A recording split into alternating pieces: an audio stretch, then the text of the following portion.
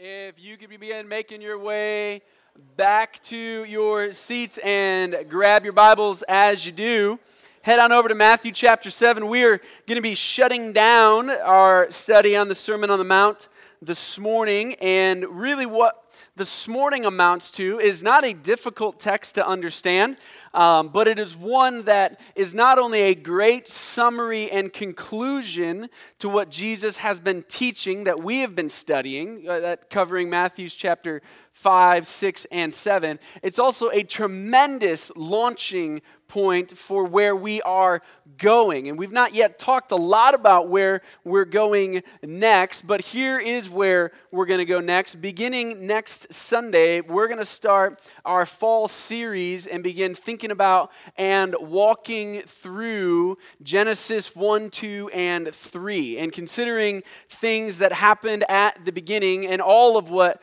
that means. Now, I will tell you, we're not even going to get to Genesis 1 until October. So for the next 4 Sundays, we're going to be, in many ways, doing a lot of preparation to get there.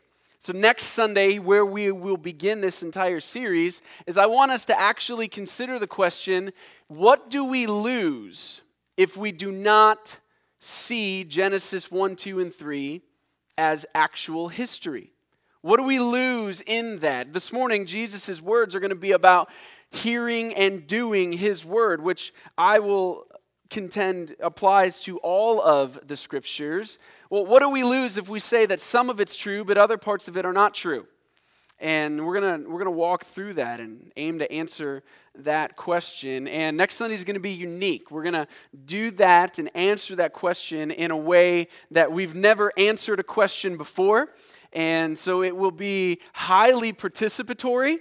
And I think it's going to be different. I at least know that. So if next week has piqued your interest at all, it'll be good.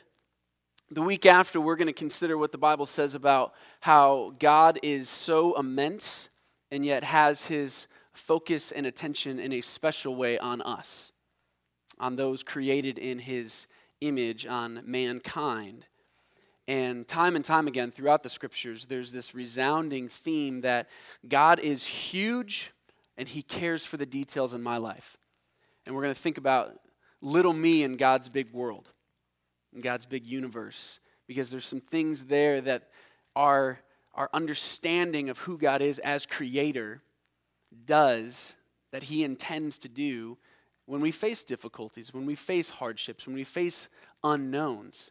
The constant refrain is, God's got this. He's got it. And we're going to walk through and unpack that. In week 3, we're going to look through and consider just who were the agents of creation.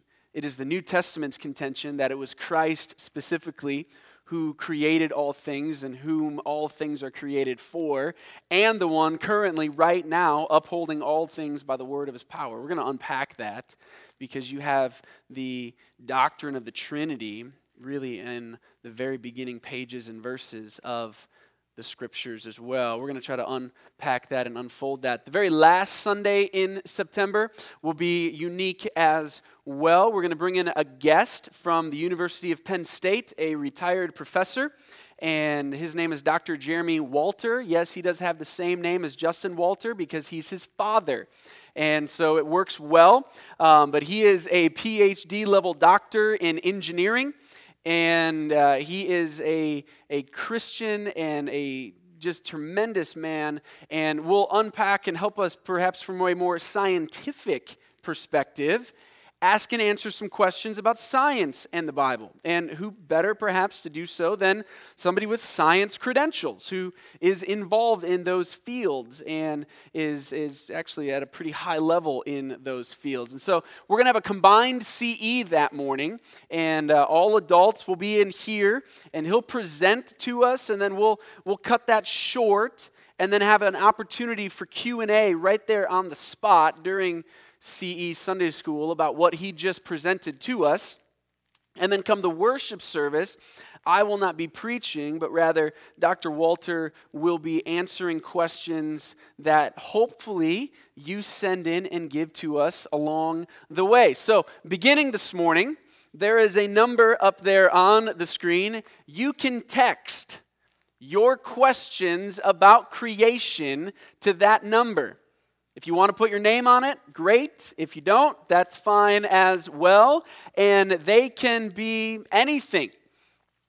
I should probably tell you, standard message and data rates apply. But for that morning on September 30th to be the most profitable for us, knowing what questions you want answered is going to help us a long way in getting there. And then, Lord willing, you do so quickly, and we can kind of try to pick out and identify some common themes. I very much anticipate questions about dating, and I should say that differently. Very much anticipate questions about age of the earth and dating methods. And, well, doesn't carbon-14 dating tell us that something's X number of million years old? And how does that jive with Genesis 1, 2, and 3 and all of those kind of things? Those are legitimate questions. Those are legitimate questions. I think there's some legitimate answers to them as well. And Dr. Walter, I know for a fact, is even going to have us considering the fact that dinosaurs, which we've been told are millions of years old and have been extinct for millions of years, they're currently finding and unearthing dinosaur bones that still have soft tissue in them. So blood vessels that are still spongy. And that doesn't happen if you have millions of years. It's actually a whole lot sooner. So we want to step into that. We're not going to run from any of those conversations because those are good questions, hard questions. Well, let's have them. And let's take advantage of the opportunity we have for a PhD level scientist to be in our midst and to help us walk through some of those things. So that's where we're going. And then come October, we're going to step in then to Genesis 1, 2, and 3 and just really unpack all three of those chapters until and leading up to our last Sunday in November, when we will have an opportunity for praise, prayer requests, testimonies, as typically we have done the last several years, that Sunday right after Thanksgiving. So that's a little bit of where we're going. Obviously, then we hop into Christmas soon after, and we are just a few short months away from Christmas. Some of you may not want to know that, but there you go. So this morning, we are wrapping up our series in the Sermon on the Mount, and here's where we've been over the last 3 weeks. The last set of verses, beginning in verse 13 all the way through this morning, really amounts to be Jesus' conclusion to what he's been saying. He ties together some themes. He makes some things pretty clear. And so as we looked at now 2 weeks ago, Jesus makes really no bones about it or pulls any punches that salvation is found only in and through him. He tells us in verses 13 and 14, look, there's two ways. There's a narrow way and there's a wide way. There's a narrow gate and a wide gate. Those that go through the wide gate and are on the wide road will find destruction. Those that go through the narrow gate and are on the narrow road will find life. We unpacked that and understood from other things that Jesus said elsewhere, that just means that he's the only one whom salvation is found in. Last week we unpacked in verses 15 to 23 what it looks like and what true obedience looks like in really practical application. And there was two big questions, two warnings, if you will, that we were given, that we need to first be on guard regarding who we place ourselves under, whose authority we submit to, who we listen to regarding spiritual things. And Jesus says, look, beware, there's false prophets or false teachers that are coming. And they look innocent on the outside, and yet inside they're ravenous wolves. And just as we quipped last week, the main difference between wolves and sheep is sheep eat grass and wolves eat sheep. And we need to be watchful for the wolves that may on the outside, on the very front side, have a great message that sounds encouraging and what we want, but yet we're to look at the fruit of their lives and judge the content of their teaching and be on guard. But Jesus also had a warning, in many ways a dire warning for those of us inside the church building, that if we're trusting in anything else for salvation, if we would come and stand before him as the image that he gives, and were to be asked the question, why do I let you in? If the answer is anything other than I've trusted in you for salvation, his words are, depart from me, I never knew you. And he listed 3 amazing things that these individuals in this illustration had done. Didn't we prophesy in your name? Didn't we cast out demons in your name? Didn't we do mighty works in your name? Didn't we do some things for you? And we kind of applied that more broadly to even our context. Didn't we give money on Sunday mornings? Didn't we have perfect Sunday attendance? Didn't we serve as an usher? Weren't we baptized whenever? All of these things, and yet his warning is that if our trust is in those things and not ultimately him, then he says, depart from me, I never knew you. And there's no bones about it. Those are hard words.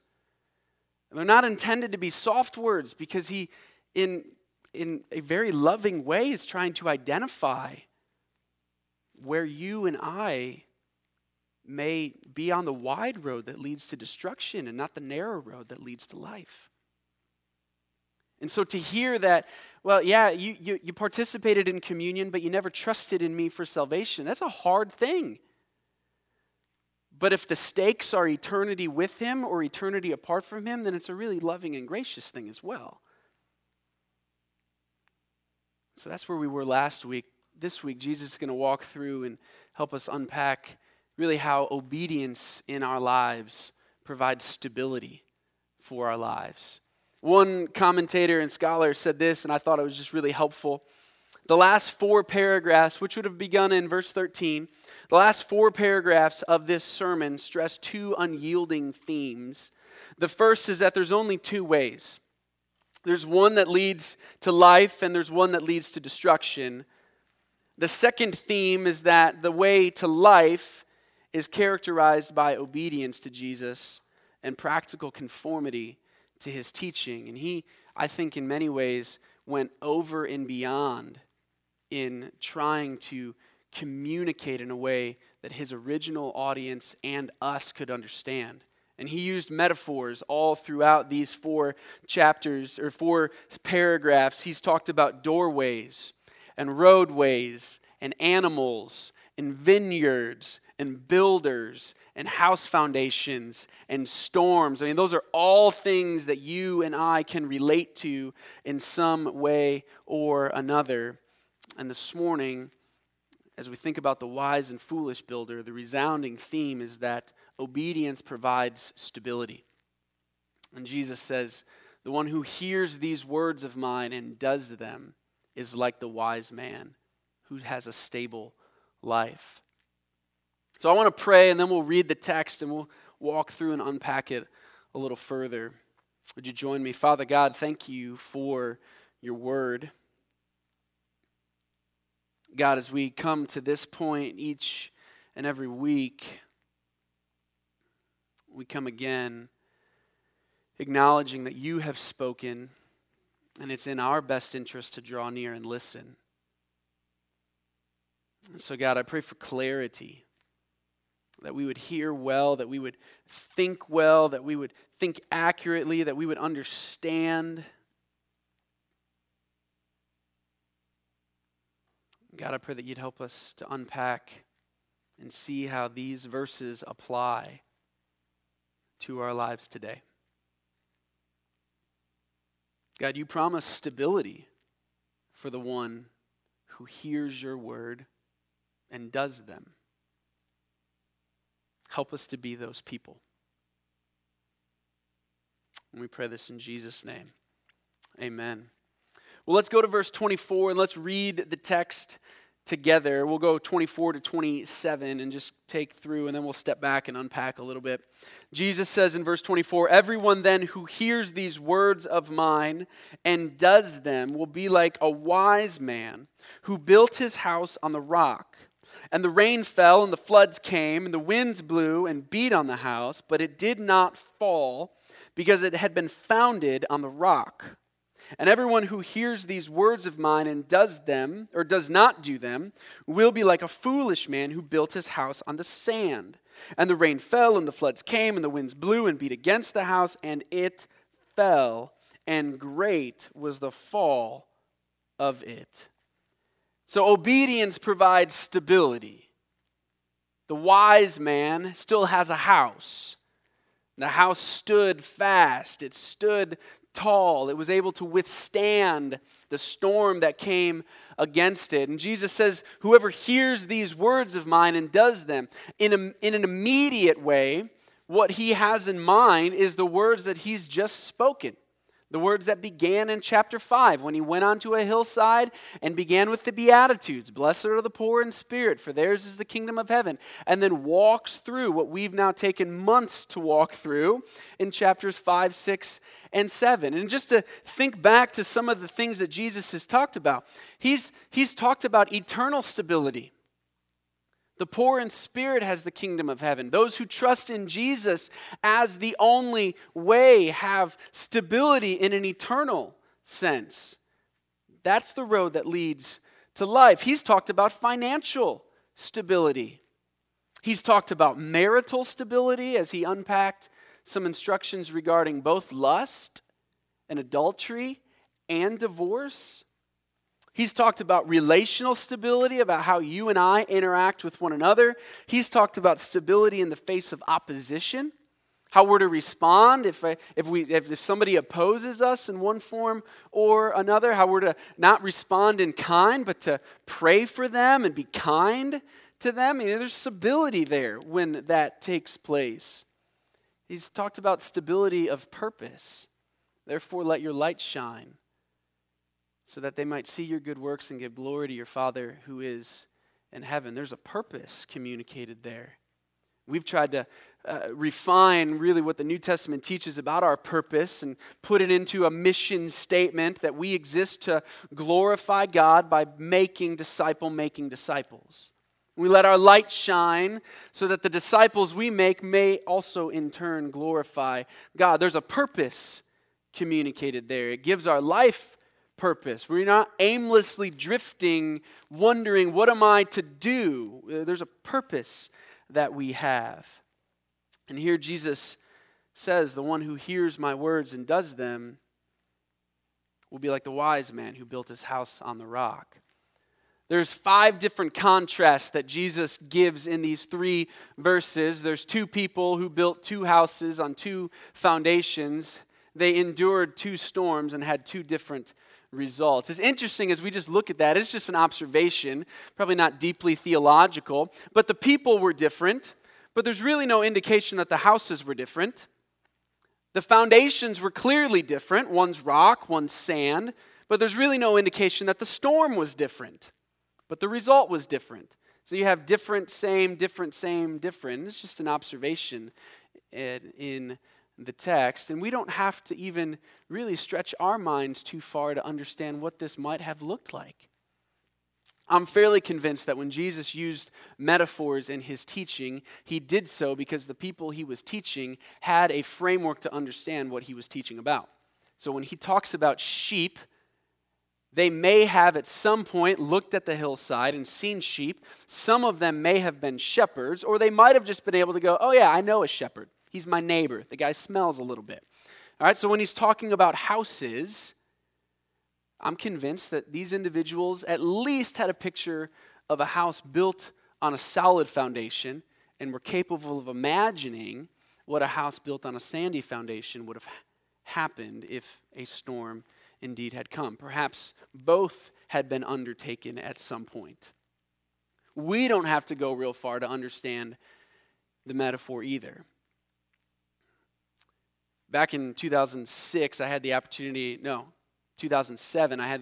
to be down on the Gulf Coast in Mississippi and be a part of some cleaning, very minor rebuilding efforts after Hurricane Katrina ripped through the Gulf states.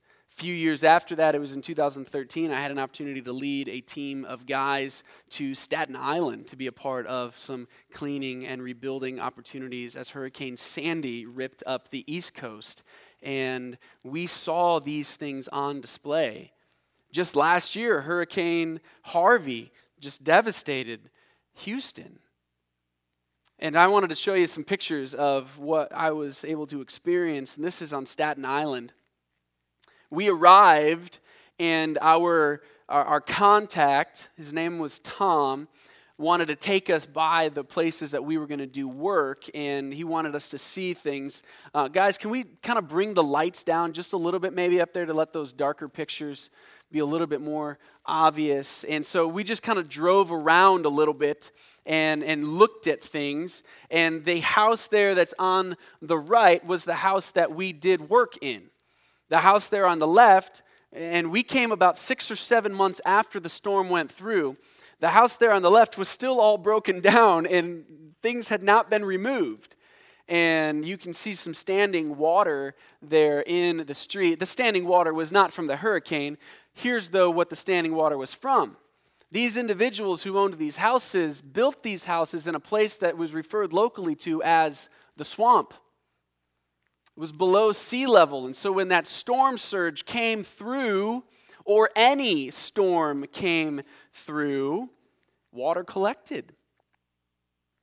And you see standing water there that was a couple inches deep, quite frankly, at that point, just from a rainstorm that came through as we drove in to Staten Island. And it wasn't that heavy of a rain, but you can imagine what a hurricane would have done as it churned up the ocean.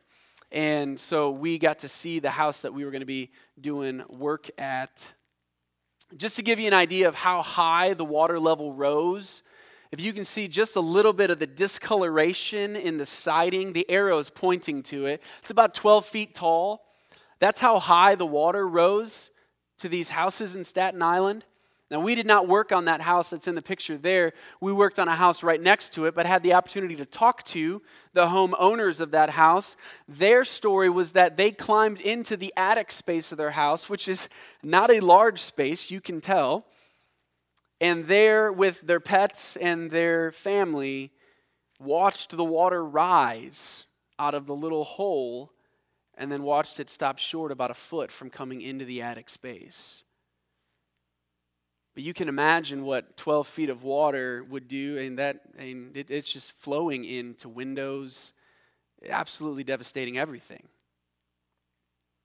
Here was back the next day, we came back to the house that we had driven past the first night, and city crews had removed all the debris from the house there to the left, and so we then began working on the house to the right there. Here's the inside of that house. That's really what it looked like when we arrived. By the time our first team was done, we had some walls framed up, plumbing, electrical was all taken care of. When I went back a couple years later, and Mike Thompson and another buddy and I were together, we actually got to walk through that house and see the inside of it, which was really neat to see the completed process and these homeowners being back into their home. But you can just see that everything was taken out because everything had been destroyed. Here's a picture of the floor of the house. If you find the window at the top of your screen, you're not going to be able to see the 2x4 studding particularly well, but it's completely rotted and it's gone.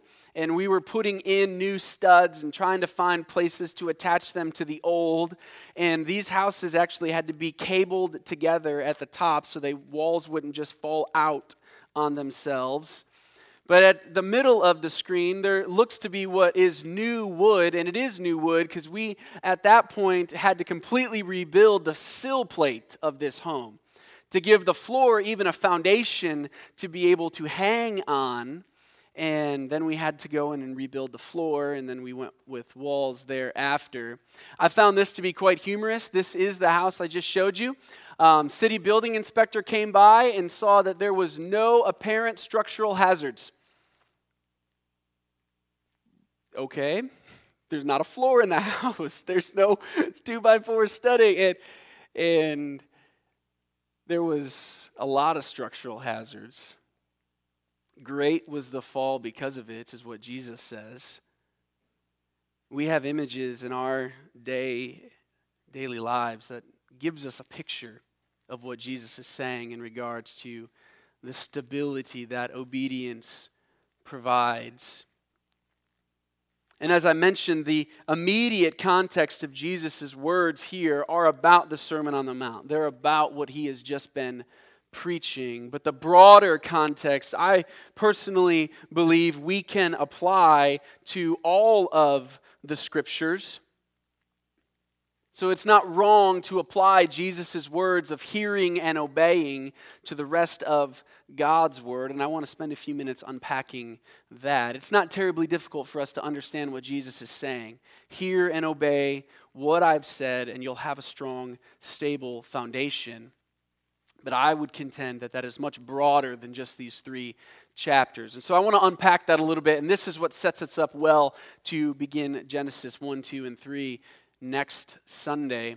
Jesus said this to a group of religious rulers and it was recorded in John 5. If you believed Moses, now that's a way for him to say, if you believed the first 5 books of the Bible, Genesis, Exodus, Leviticus, Numbers, Deuteronomy, it's the law. If you believed what Moses wrote, you would believe in me, for he wrote about me. What? Here Jesus is contending that what Moses had to write in those first 5 books of the Bible are actually about him. But if you do not believe his writings, how will you believe my words? It's a tremendous question. Jesus here is clearly communicating he understands, at least in this passage, the first 5 books of the Old Testament to be about him. And if we were to look at the first 5 books of the Old Testament, we would understand things about him. That's the critique he's offering to these religious rulers. They may have quite likely had the first 5 books of the Bible memorized. And Jesus is saying, you guys missed the point. I'm the point. It's about me. If you've got your Bibles, go to Psalm 1. It was a little bit too lengthy of a passage to put on the screen, and I don't intend to preach through it. I've done that a couple different times, and this morning we're just going to read through it. I want to make just a couple brief observations as we keep tracking and unpacking this idea of God's Word being the foundation, not just Matthew chapter 5, 6, and 7, but all of God's Word. And so it's in Psalm 1 where the psalmist is introducing all of the psalms that are to follow. He says this, "Blessed is the man who walks not in the counsel of the wicked, nor stands in the way of sinners, nor sits in the seat of scoffers, but his delight is in the law of the Lord. And on his law he meditates day and night. He is like a tree planted by streams of water that yield fruit in its season, and its leaf does not wither.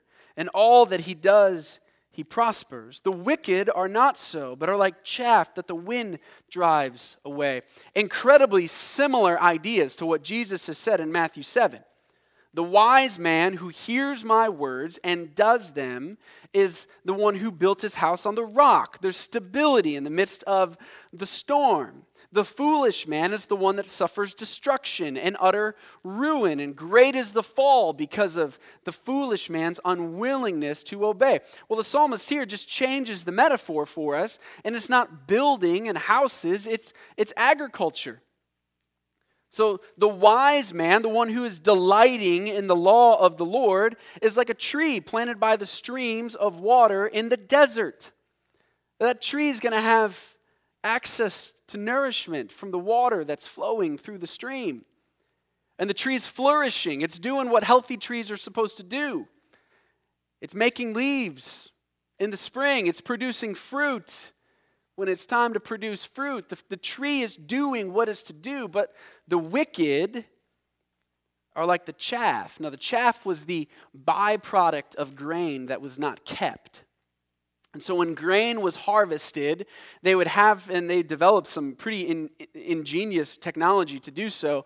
They had a method for cracking the grain so that the wheat would be, and the seed would be able to be separated from the chaff. And after they cracked it, they would find some way to either like snap a blanket or a towel or whatever, or throw it up into the air on a windy day, and the seed, the grain, was heavy enough that it would just fall thanks to gravity, but the chaff was light enough that the wind would pick it and make it fly away. And so he's using that agricultural metaphor to say, look, the one who doesn't delight in the law, the one who doesn't delight in the word, is like the chaff that's just going to be driven away. It's the byproduct, it's the waste of wheat and grain that is worth nothing. Very similar to the foolish man building his house on the sand. We have in Hebrews 4, verses 12 and 13, the writer telling us, "For the word of God is living and active, sharper than any two-edged sword, piercing the division of soul and spirit, joints and marrow, discerning the thoughts and intentions of the heart." Now watch what happens here. "And no creature is hidden from his sight." See the pronoun shift there? Now we're talking about a person all of a sudden. "But all are naked and exposed to the eyes of him to whom we must give an account." Time will not permit us this morning to unpack the relationship between the written Word of God and Jesus, the incarnate Word of God, but these two verses in Hebrews place them both together and say they work interchangeably so. And so God's Word is capable of dividing even the most indivisible parts of us. And we'll have to stand before Jesus and give an account.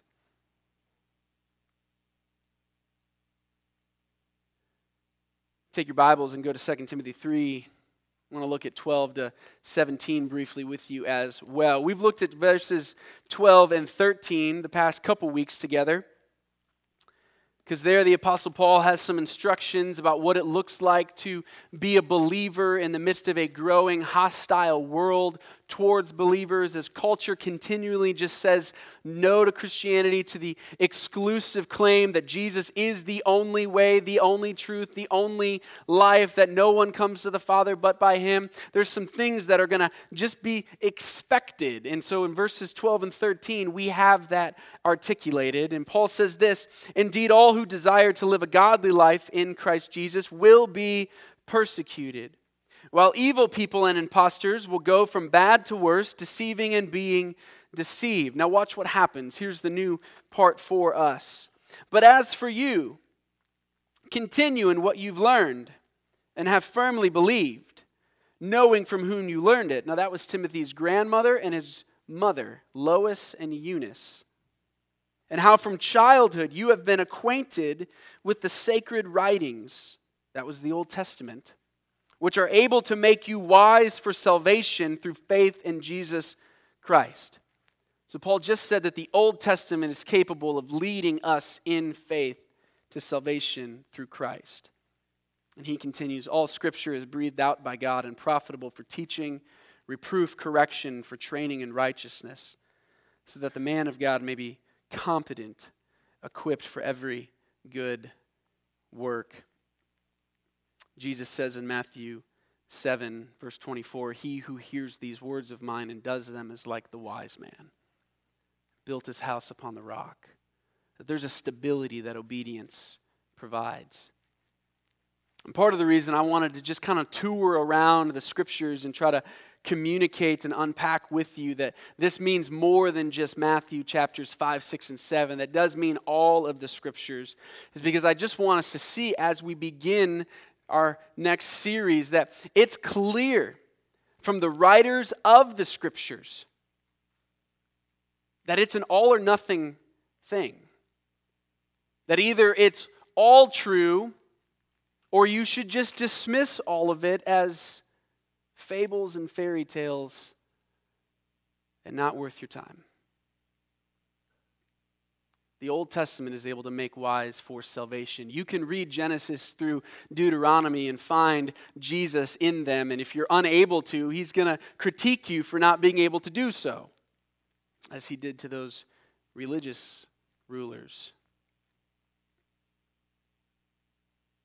I would contend, as we begin to step into a series about creation, that one of the most pressing questions that we'll have to answer and that we'll just continually come against is one that regards to what we believe about God's Word and its authority and its reliability. I think the consistent testament of the New Testament, the consistent testimony of the New Testament is that the Old Testament is reliable. It's true. It's accurate. Now, in my mind, the next question that logically comes is, how do we know we actually have the Word? And I think it's a really fair question to ask. And as we approach this series in creation, as I've already said, we're not at all looking to try to skirt hard questions. Quite frankly, if we believe that the Bible is completely true and that Jesus is the only way, the truth, and the life, we should not run from hard questions. We should welcome hard questions because there's nothing that we have to be afraid of. Now, it doesn't mean that we have all the answers. It doesn't mean that Dr. Walter is going to be able to answer absolutely everything that we might throw at him on 40 minutes on a Sunday morning. But it does mean that we shouldn't be afraid to ask the questions and try to unpack the evidence. And so just as we kind of begin to wrap up here this morning, I want to kind of transition out of Matthew 7 and just briefly address that question. How do we know that what we have actually is reliable? Well, to begin with, I need to just make a statement of honesty to say there's no believer that can credibly claim that they have 100% certainty, absolute certainty that we have God's Word. We don't have any of the originals, and so we just need to acknowledge that. The question is not, do we have 100% certainty? I would submit the question is, do we have reasonable certainty? Can we reasonably conclude that what we have is God's Word and reliable? And so to that, we begin by looking at historical evidence. Archaeological evidence, quite frankly, is entirely and incredibly helpful. I was in the room with a forensic archaeologist about a month ago at National Conference and overheard him making the statement to somebody else who had asked a question to him. When you dig up artifacts, they don't come with a little tag that tells you how old they are. And so what happens is that forensic archaeologists begin to do work.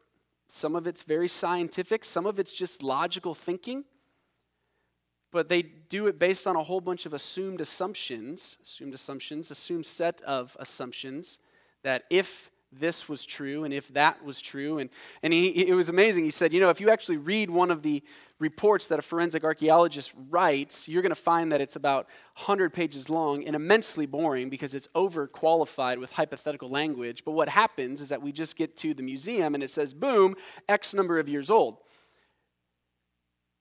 All of that to say, there's a discipline at work and there's people thinking.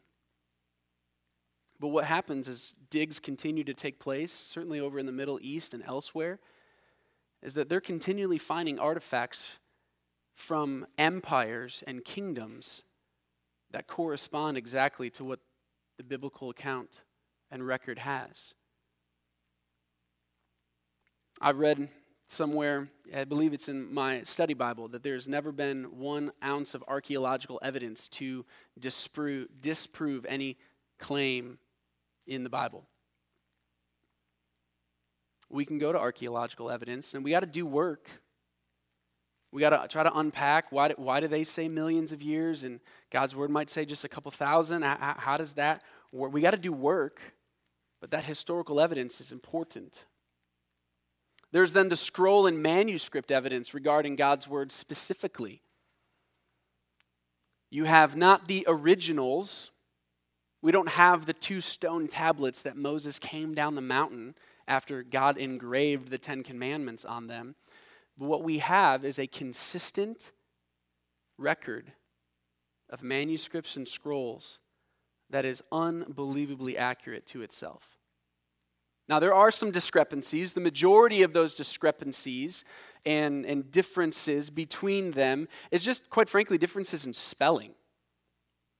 And I was listening this past week to a New Testament scholar whose entire life is devoted to digging into New Testament manuscripts and studying the differences, cataloging them, and trying to unpack them. And he said the majority of the differences in the New Testament and the manuscript evidence we have is in regards to just spelling errors or differences of spelling. So in our context, it would be like spelling the name John with an H or without an H.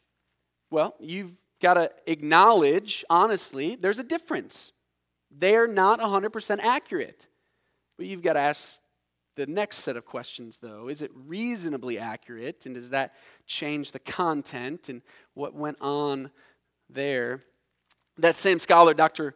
Daniel Wallace, in referencing a comparison between the amount of first century, second century manuscript evidence we have for like Homer's Odyssey and all of those classic Greek mythological stories that are accepted as not real in the sense that they happened, but real in the sense that they were written, and they were written by somebody from that time period when they were written. The majority of those, if you stacked them on top of one another, would reach 4 feet tall.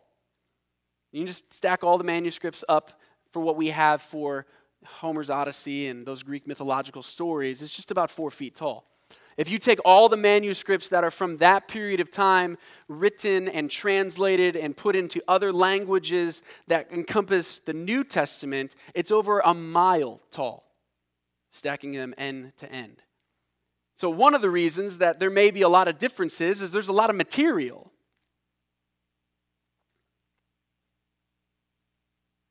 And yet we can find ourselves very quickly willing to go, yeah, Homer's Odyssey, this was written back then. Oh, Matthew? I'm not so sure about that. It can be really inconsistent in some ways. There's manuscript and scroll evidence. There's eyewitness testimony. Eyewitness testimony for both those who were following Jesus and those who weren't. And I think, quite frankly, the evidence from those who weren't is just as if not more compelling than those who were. This is what I mean by that. Matthew, Mark, Luke, John, when Paul writes in 1 Corinthians 15, Jesus appeared to 500 people. You can go interview them if you want to. Here's some of their names. Go look them up. They'll tell you what they saw. Those are people that are for Jesus, certainly have a vested interest in obeying Jesus and proclaiming the gospel in obedience to him. But then you had first century historians that wrote, you know what, there was this guy whose name's Jesus, and there was a scandal surrounding his birth in Bethlehem, and we're not really sure what took place, but King Herod, he killed a lot of babies because he was threatened because somebody thought this little baby was going to be a king. And then we didn't hear from him for a while, but then he grew up and started doing miracles. And he did miracles, and there was these guys that followed them, and they were homeless vagabonds who were uneducated common men. And then, like, the Romans put him on a cross and killed him. And then Thomas buried him in his tomb, and they sealed it with a stone and wax and all of this. And then his disciples 3 days later started claiming the body was gone. I personally find some of that more compelling because those are individuals that don't believe that Jesus rose from the grave.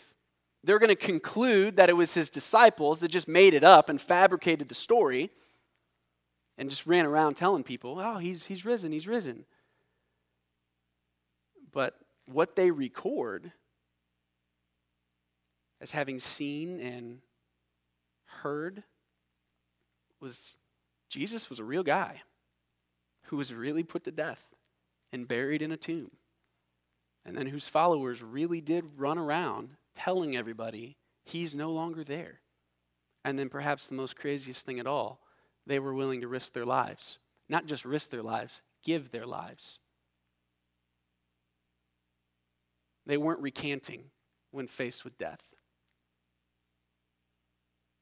We got to do something with eyewitness testimony. That's historical evidence. Present day evidence, we have to ask a couple questions. If we start from the position that the Bible is true from beginning to end, the first question we have to ask is, does the Bible speak truthfully about the things that we can see and observe today. And as we've already acknowledged, there's going to be some hard questions there. When you talk about dating methods and age of the earth and those kind of things, there's some legitimate differences between what science has said over here and what God's word would say over here. If we start at the position that God's word is true, the question is, does the evidence support that or does it counter that? I would contend the evidence supports it, but we're going to walk through that and step into that space. I don't think you can get around the words of Jesus and the rest of the evidence in the New Testament about what he said specifically and the other authors have written, that when we think about the wise man, he's the wise woman is the one who hears the word of God and obeys. And I'll submit to you, and this is what we'll unpack in unique form next Sunday, that there is a consistency of testimony throughout the entire cover to cover in the scriptures, that it's all true. It's all true. And we don't come to Genesis 1, 2, and 3 and go, well, it's poetry.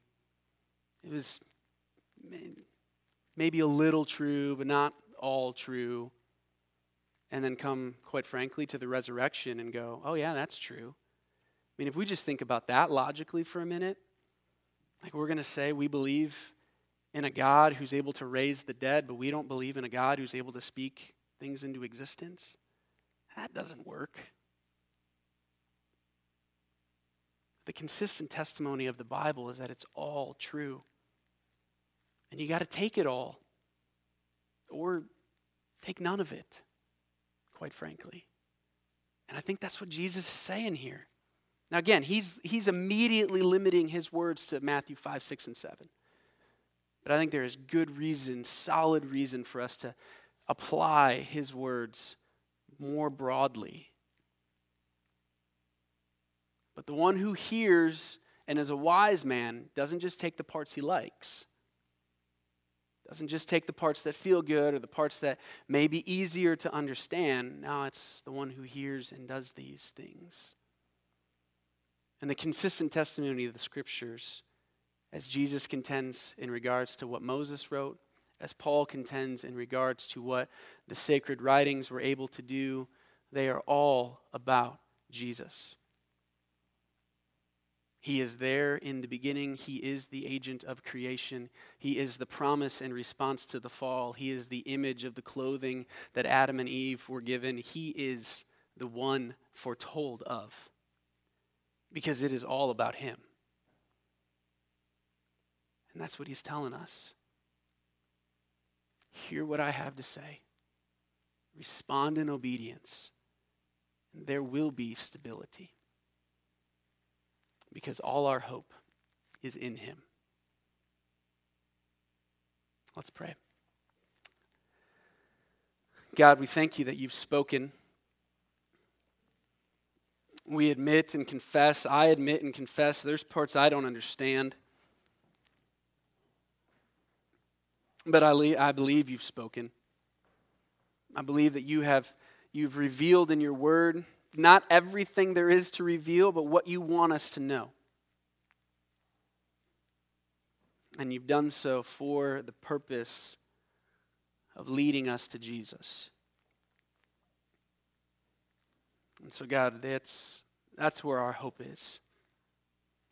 And so as we turn our focus and attention from his words specifically to words that are a part of the law of Moses and a part of the sacred writings, God, would you help us to see, and would you shine a spotlight on where and how Jesus is the point? May we not miss that like those religious leaders did. Because he's where all our hope is found. We pray this in his good name. Amen.